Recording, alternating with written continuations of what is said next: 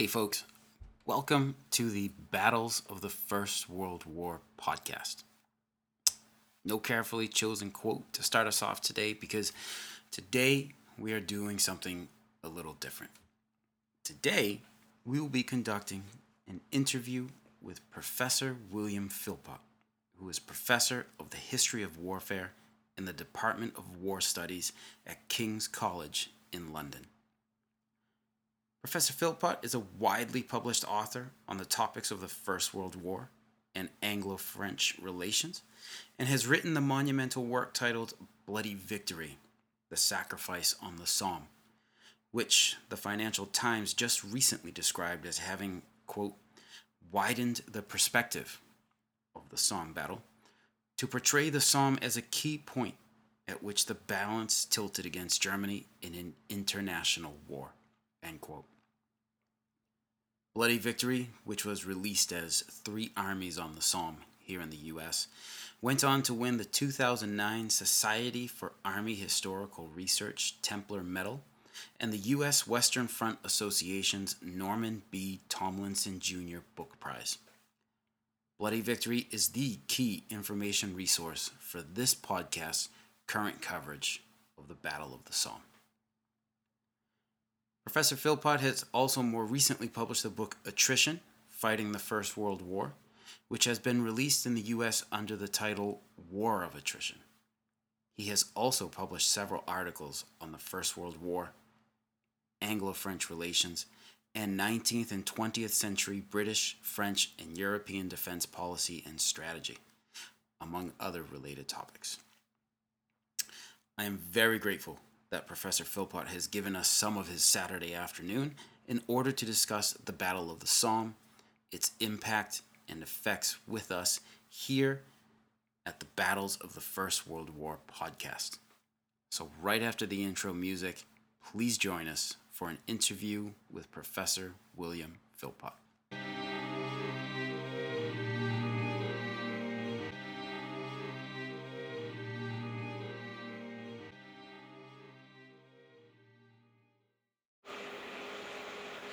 All right, folks.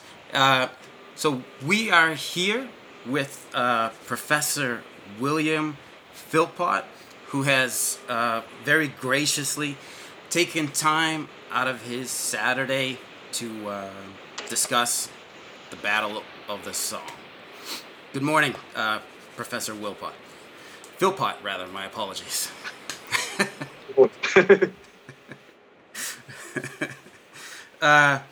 So, the first question I had is, what sparked your interest in the First World War? I guess, like many young boys, I had an interest in military matters, particularly the Second World War. It wasn't until I went to university and tried to pursue that interest on a history program that I started to study the First World War, realised it was an interesting war. There's a lot more to find out about. So I stayed on to do further doctoral research on that subject. And that interested me in Anglo-French relations in the First World War, which is the subject of the first book I published. And inevitably, that got me on to studying the Battle of the Somme, which is the major Anglo-French battle fought in the First World War. Cool. I started reading about World War II as a boy as well, but I went the same route. I eventually discovered World War I, and then found it to be kind of way more interesting. World War II is also very interesting, but I think when I started studying it, was just actually being discovered and reinterpreted by historians. Yes. Sort of, it takes a number of generations. So this was sort of 75 years after the war itself. And you're going to find the same, I think, with the Second World War.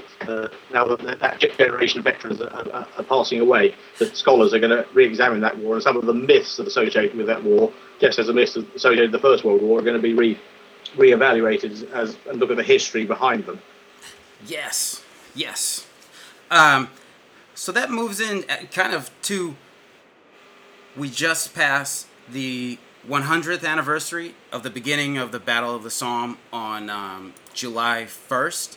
And I did see that there was a lot of commemoration ceremonies that took place in Thiepval, and I believe all across the UK.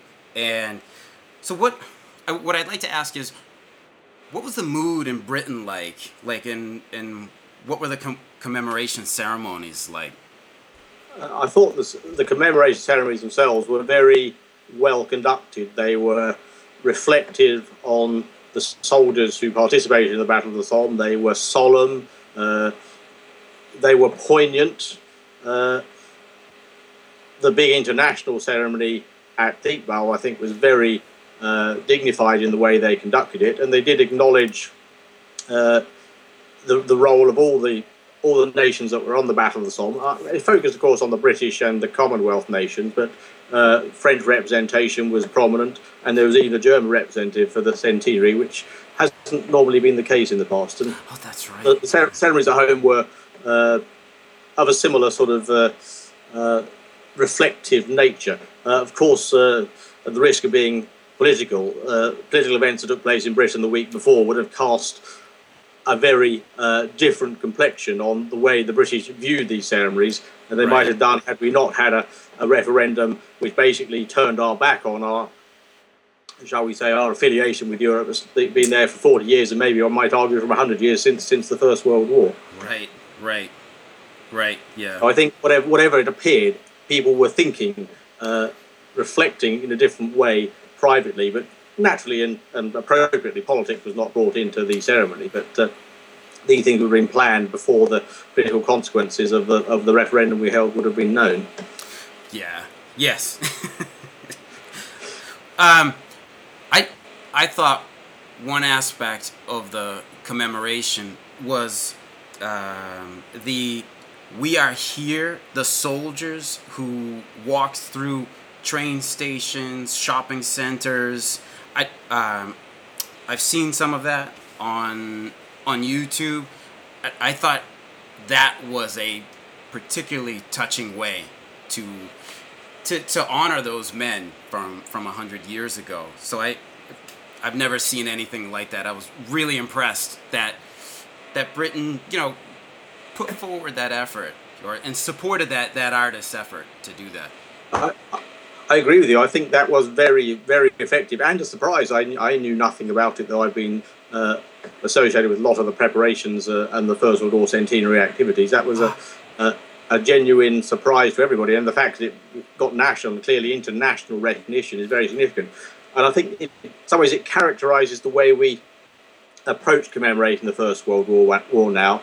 We look at the soldiers, the individuals who went to the battlefield, particularly relating to the 1st July 1916, which of course is the day when the volunteer army, Kitchener's volunteer army, was committed en masse to battle at the first time. Yes. Though there has been a slightly different approach to centenary commemoration as a whole in this country, where we've tried to identify that it was not just soldiers going abroad to fight and to give their lives for their country, but also it involved a genuine mass popular national effort to back that military effort. And so the actual tone of the commemorations more generally has been focused on the communities at home and what they did and the role they actually played in the First World War in raising soldiers and supporting their army in the field, and as it was, the popular resilience on which mobilisation and actually seeing the war through to a successful conclusion was based. Yes. So that brings us into moving on to the Somme battle. So I guess if you knew someone who was going to do a podcast on the Battle of the Somme, what are some themes or threads of thought that you would like to be presented in that podcast? I think the first thing I would stress is the Battle of the Somme was not one day. Although, of course, we commemorated on its opening day, right. And the events of the 1st July 1916 are notorious, particularly for Great Britain. It actually is a battle that lasts for 140 days thereafter, Yes. And indeed, in some ways, it lasts into the spring of 1917 before the German army actually decided to retreat from the Somme battlefield. Interesting. We also, of course, have an Anglo-centric perspective on what takes place, and we don't, until recently, we just started actually, I think, to suggest this actually was not a British effort, although it was a British effort and a British sacrifice, but it's also a determining clash between three major military powers that are fighting the war in the West at this time. The German army's role in the battle is starting to be studied in much more depth, though we still get the battle portrayed as a fight between inexperienced British and more experienced German soldiers, and that's right. But the third element is the role that France played. On the 1st July, France did not play a large role relative to the British, but about 40% of the battle on the 1st July was fought by French troops. Thereafter, the French army played an increasingly large role as they became aware that the British army was not yet a militarily effective army. And we don't have that contrast. We've lost the contrast. And when you point out to people that there were more French soldiers fighting in the Battle of the Somme come September than there were British soldiers, they are surprised because they think this is a British military effort. So in some ways, culturally, it's a British battle, but as a historical event, it's a world battle, a battle between three world empires, and essentially, if you appreciate it in that way, you can understand why this is the fulcrum, as it were, of the First World War, why a battle of nature was going to be fought at some place at some time, and how it actually affected the nature of the war and the course of the war and the actual outcome of the war in 2 years' time. That is, France also participated in the battle, taking some 200,000 casualties during it. Why don't they get as much coverage? Is it simply because the availability of English language sources? That's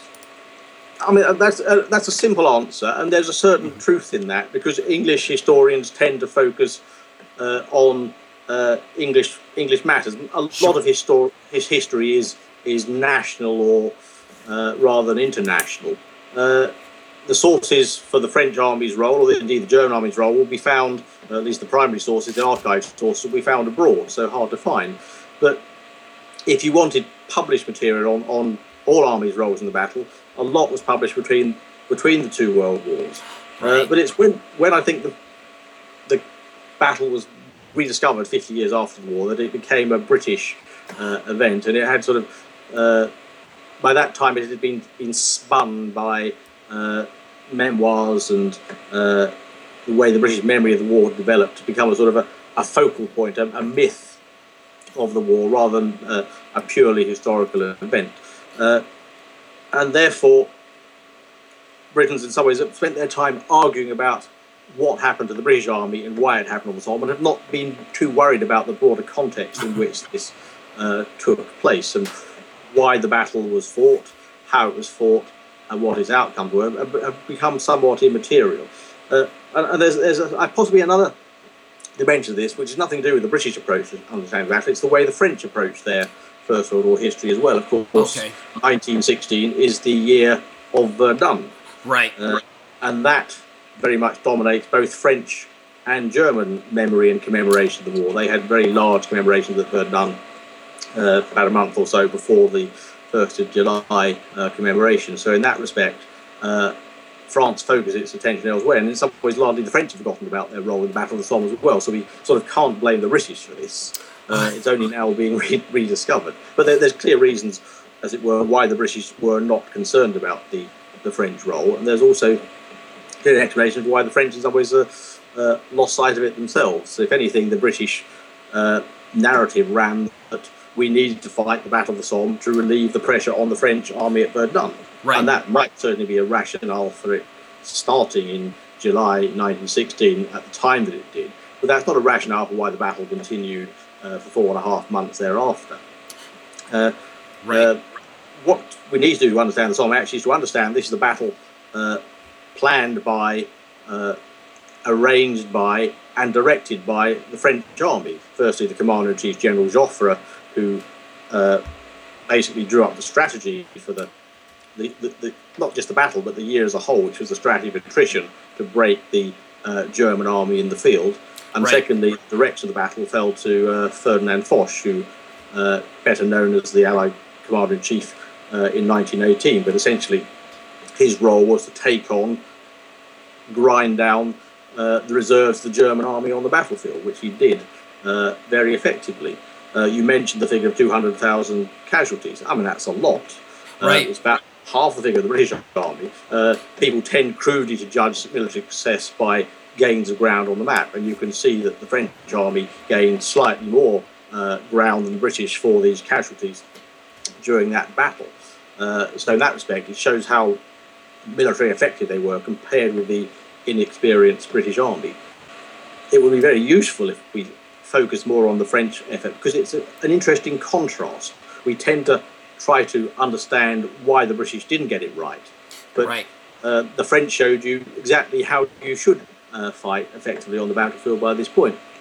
I guess they'd made their own errors in 1915, but they had learned from them. So in some ways, you've got a three-army battle in which one army is inexperienced, the British, and the French identify this straight away when the battle starts. You can see it written about in French documents at the time. But both the French and the German armies are actually at the height of their powers. The French have mastered the offensive techniques they need to break into the German positions and take on and defeat the German army. And the German army has become a master of defensive tactics, which don't work against the French, but they work very effectively at the inexperienced British army. So you've got this dynamic going on the battlefield, as well as the broader issues of what the battle is being fought for. Yeah, it's funny to read about the French struggling at Verdun, but then slowly, painfully learning those lessons, and then taking it to the Somme, where they just applied them, like General Fayolle of the 6th Army, where he is just clearing a path before him with the artillery. And rather than, the age-old saying, you guys will be able to walk across no man's land with your rifles slung, he was actually intending to provide that for his soldiers as much as possible. And I think it showed in the way the French attacks went out on 1 July versus the British 4th Army. So that's definitely something I plan to bring up more of is that French effort. Yeah, it's certainly true. I mean, the idea you can advance without suffering casualties is because the artillery should have done its job. The irony is, of course, that Henry Rawlinson, commanding the 4th Army, was very familiar with the French method and said, these are the methods we use, they'll be effective. And Douglas Haig, planning the initial attack, overruled him. You must also understand there's a contrast to be made with every offensive that's properly planned works very well in its first stage, maybe 48 to 72 hours. Mm-hmm. This is what the Germans did against the French of Verdun in February. Thereafter, the French mounted a much more effective defence and contained and wore down the German attack. And you see the German defence doing the same against the Allies on the Somme after it consolidates. It takes a few days to bring necessary reserves in and reinforce the defences. And we tend to think that an opportunity was lost on the 1st July because the British failed. Even had the British taken all the German objectives that they had gained, they would still, as it were, find themselves in a position that the Germans found themselves in at Verdun after a couple of weeks. More Germans would be forming more defensive lines in the back. So the idea that you were going to decide the war with a big push, break through the German lines, defeat their army in open warfare was simply unrealistic at this point, or indeed any point in the war. And I think one thing that does come out of the Battle of Somme is, I think Foch had realised this through the battles he fought in 1915, so he wasn't trying to do this. Some generals still had to learn that lesson. But essentially, if any lesson was taken out of the Battle of the Somme, the lesson that Foch and Fayolle took out of battle, and these were the men who actually were commanding the leading French, well, Foch was Allied Commander-in-Chief, and Fayolle was the leading army group commander in the 1908 offensive. They took out the lesson that in order to beat the German army, you can't just try and put all your pressure on one spot. You've got to increase your mechanical forces, your supporting forces, tanks, artillery, aircraft, and you've also got to be able, as it were, to mount a battle of the Somme or a battle on that scale once a week until you destroy the German army. So it's just ratcheting up the process of attrition that the French army is trying to carry out on the Somme in 4.5 months over a limited sector of the front. And Foch will write in his notebooks after the battle, to beat the German army, we must do this, but we must do it much more quickly and on a much grander scale. Oh, wow. And when he has the opportunity to do that in summer 1918, he carries it out in 3 months because he knows what he's doing, because he's learnt the processes, but hasn't had the resources to complete the job on the Somme. Wow. So that kind of leads me to, and I think you just brought it up a little while back, what was the immediate impact of the Battle of the Somme following its end in November 1916? And I think you already partially answered the question by saying, the battle may have carried all the way into 1917 with the German withdrawal to the Hindenburg Line. Yes. If you look at the three armies at the end of 1916, the German army is exhausted. It hasn't collapsed, but it has no strength left in it. It will hold its ground. Mm-hmm. It will keep giving ground slowly over the winter in limited Allied attacks. It'll keep being pulverised by Allied artillery, but you cannot operate this sort of ground over the winter. That's really what stops the battle. It clogs up with mud as much as anything else. It's an interesting contrast. In November 1916, the last offensive launched by the British and the French were large offensive involving several divisions, and they were generally successful. The Battle of the Ancre, for example, on the end of the British front. All the Germans could manage was localised counterattacks by small groups on individual trenches. That shows how the fighting capacity of the two armies had been affected by the course of the battle. Okay. And it was Joffre's intention, and he presented it to the Allies' political leaders, that the German army is almost defeated. We must pick this up and finish the job early in 1917. The Allied political leaders thought differently, and they dismissed Joffre and appointed General Nivelle, who'd actually carried out a very effective counterattack at the end of the Battle of Verdun, and he therefore appeared to be a general who knew what he was doing. Right. But as Fayol remarked at the time, he's successful because he's done at Verdun what we've been doing on the Somme for the last few months. And it even said that if Nivelle's plan had been carried out quickly and they'd struck against the German army early in 1917, say February, the German army probably wouldn't have recovered and may have broken. But they were allowed time to mount the strategic retreat, they were allowed time to gather their reserves, and therefore when the blow came in April, the German army was organised to, as it were, to hold it. Oh, wow. So Germany recognised that strategically the war was lost on land. They could not win a war of attrition of this nature. That's why they resorted to essentially a naval strategy, unrestricted submarine warfare, to try and win the war in 1917 and to try and just hold on land while that strategy produced results. And that, of course, was just, as it were, throwing the baby out with the bathwater. If they've lost the war on land, you then go and lose the war at sea as well by bringing the United States in. Right. So I think it'd be interesting to Americans to know that the United States, although not an active belligerent until 1917, was crucial in the Battle of the Somme. It was American money that paid for the munitions and that the Allies were using largely on the battle. You say it takes time for an army to equip and to train, and essentially the British Army purchased a lot of its shells, a lot of its guns in America in 1915. That was delivered to the battlefield to support the ongoing offensive in 1916.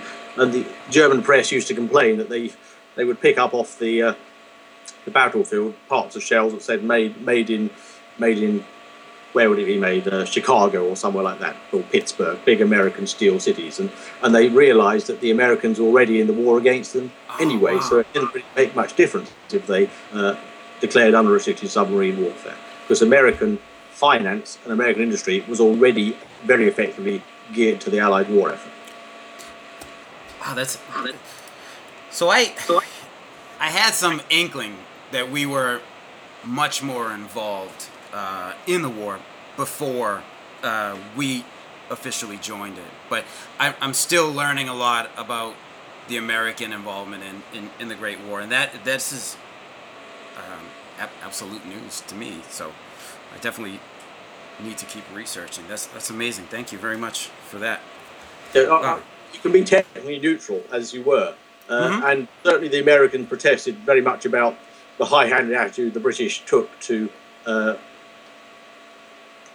trade with the enemy and control of the seas. But at the same time, Britain was richer than Germany. It controlled Germany's access to international markets, and it could place very powerful orders in America. Not only could place the orders in America, it could pay for these orders by borrowing money on the American capital markets. So in some ways, Britain's war effort was mortgaged to America by the end of 1916. Potentially, the one way Britain might have lost the war, if Britain had gone bankrupt.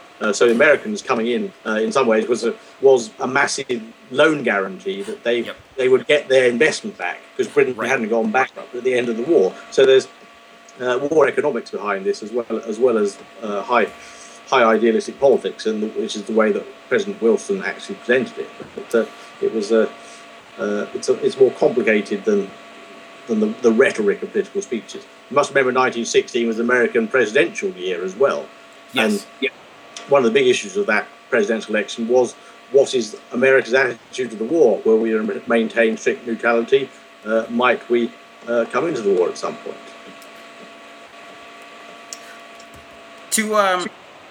To just kind of switch gears a little bit, I have to ask your opinion, and I know you have it in your book, Bloody Victory, or Three Armies on the Somme for U.S. audiences.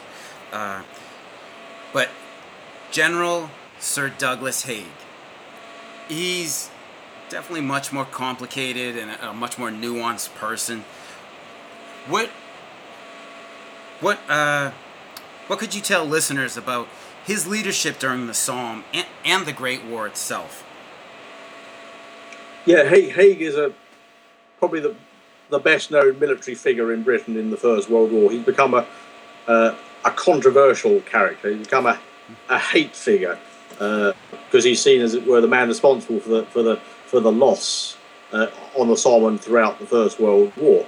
But an appreciation of the nature of war would suggest that in a war of this nature, there's going to be loss at some place at some time, and you can't blame the commander-in-chief for that.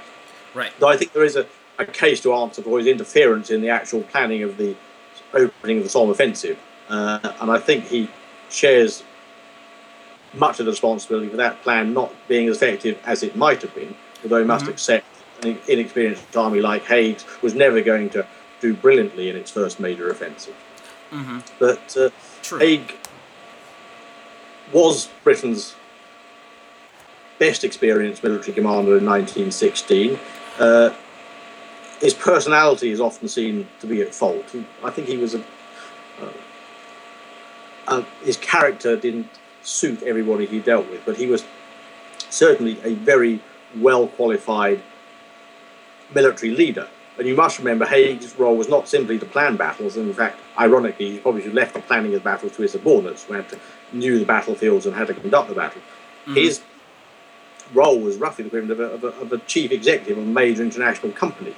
He had 5 million men under his command at the height of his command. He had to manage that army as an organisation and to deal with the politics of coalition and to deal with politicians at home as well. It was much more a managerial than an old-style military leadership job that Haig himself doing, and he's not generally judged on that. But there's a focus on certain errors that he made, although they're not Haig's alone.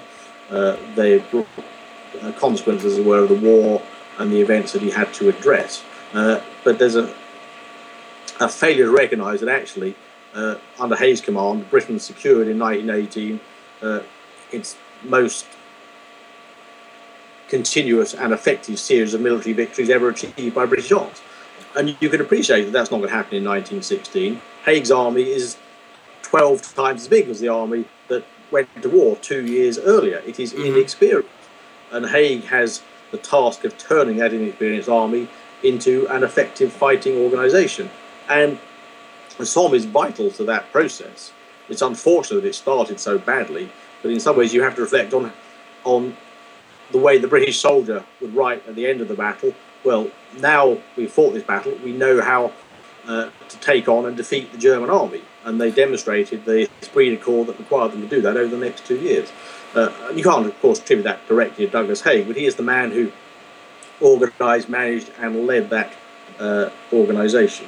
And at the time, this was recognised. Subsequently, his reputation was undermined, largely by David Lloyd George, the Prime Minister, while he was at the time, who never agreed with the strategy that Haig had been committed to before Lloyd George ever came to power. Essentially, it's the strategy that Joffre developed at the end of 1915 of attrition. And the problem you get there, of course, is that Lloyd George didn't like what Haig was doing, but never found himself in a position to actually act against it, although he would have liked to have done on a number of occasions. But he was a popular figure at home with Lloyd George's political partners in the Conservative Party and with the army as a whole, which of course becomes a very powerful institution when you're engaged in a major war of this type. Excellent, thank you. So that kind of ties into, I had a follow-on question of why wasn't General Haig sacked after July 1st? But I believe you've kind of already addressed it by, I'll add a bit more. I mean, if you mean should he have been sacked on the 2nd July? Yes. You couldn't do that because it took a long time for the real picture of what happened on the 1st July to actually emerge.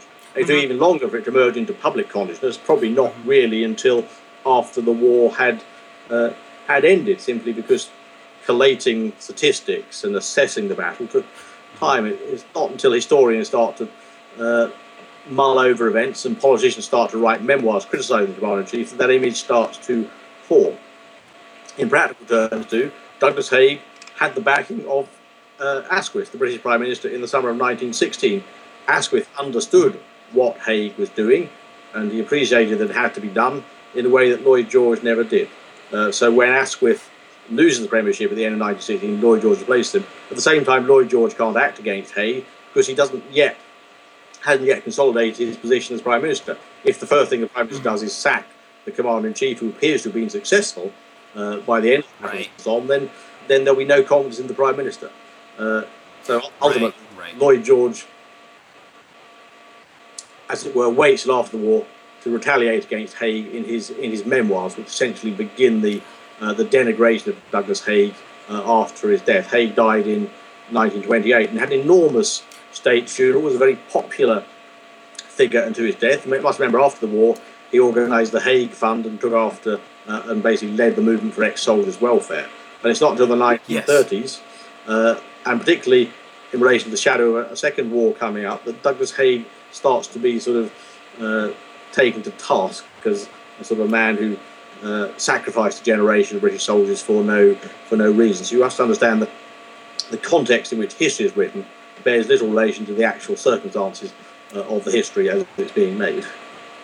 Awesome, thank you. It also seems like a case, a little bit of like the U.S. Civil War, where Lincoln wanted General Sherman in place because he was the general who fought. It seems I'm kind of seeing a parallel with General Haig. Like he was a general who would put his guys in the field and fight. Yes. Haig was certainly a determined general who was prepared to take on and defeat the German army. Interestingly, Lloyd George, not trusting Haig, tried to get the French generals, firstly Nivelle, to basically run the British army, which of course was politically very, very sensitive, to place British troops under the direction of a foreign general. So you don't really get a situation until 1918 with Foch is in command that the situation works.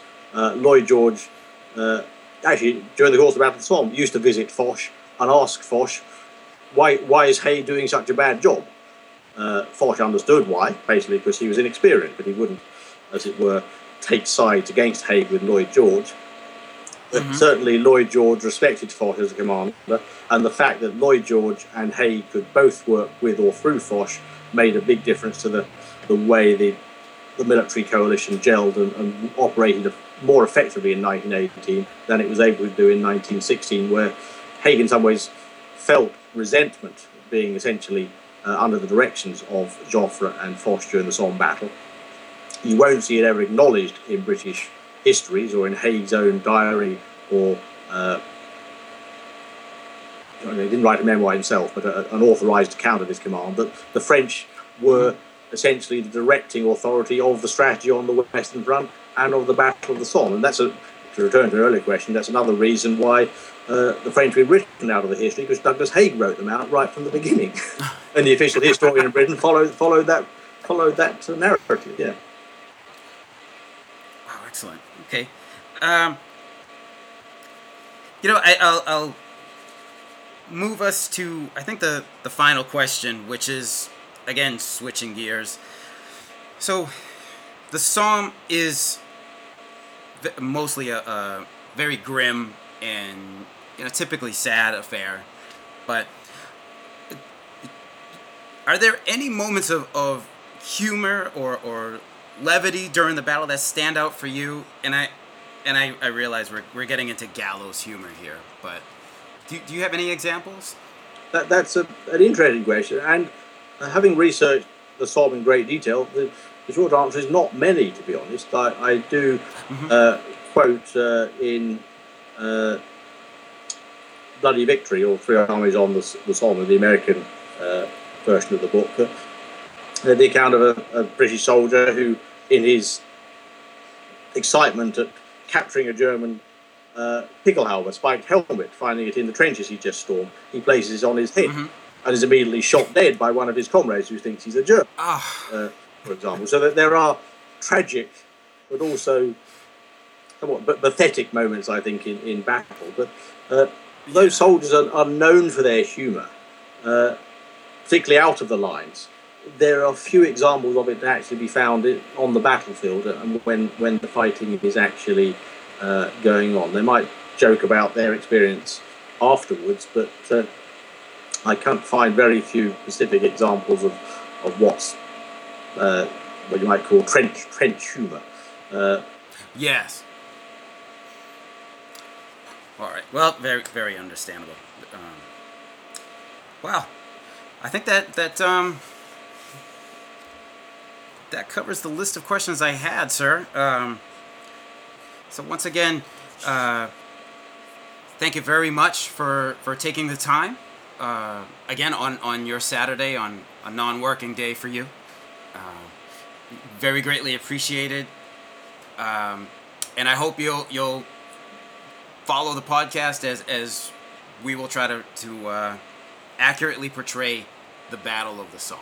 Yeah, please let me know how it goes. I'm always keen to encourage a more nuanced understanding of of the First World War than we have even 100 years later. There's a lot of academic scholarship that is yet to be, as it were, yet to inform public perception of the war, and I think that is something that is coming out of the passing centenarians. Excellent. All right. Definitely. Well, thank you very much, sir. Okay, well, thank you very much. Thank you. All right. Thank you. And I managed not to cough till right to the end. Oh, quite all right. Okay. And I actually do have my birthday beer here, but I neglected to open it. Got to go and drive somewhere now. Okay. Very good. Have a good day. Cheers. Bye. Take care. Bye.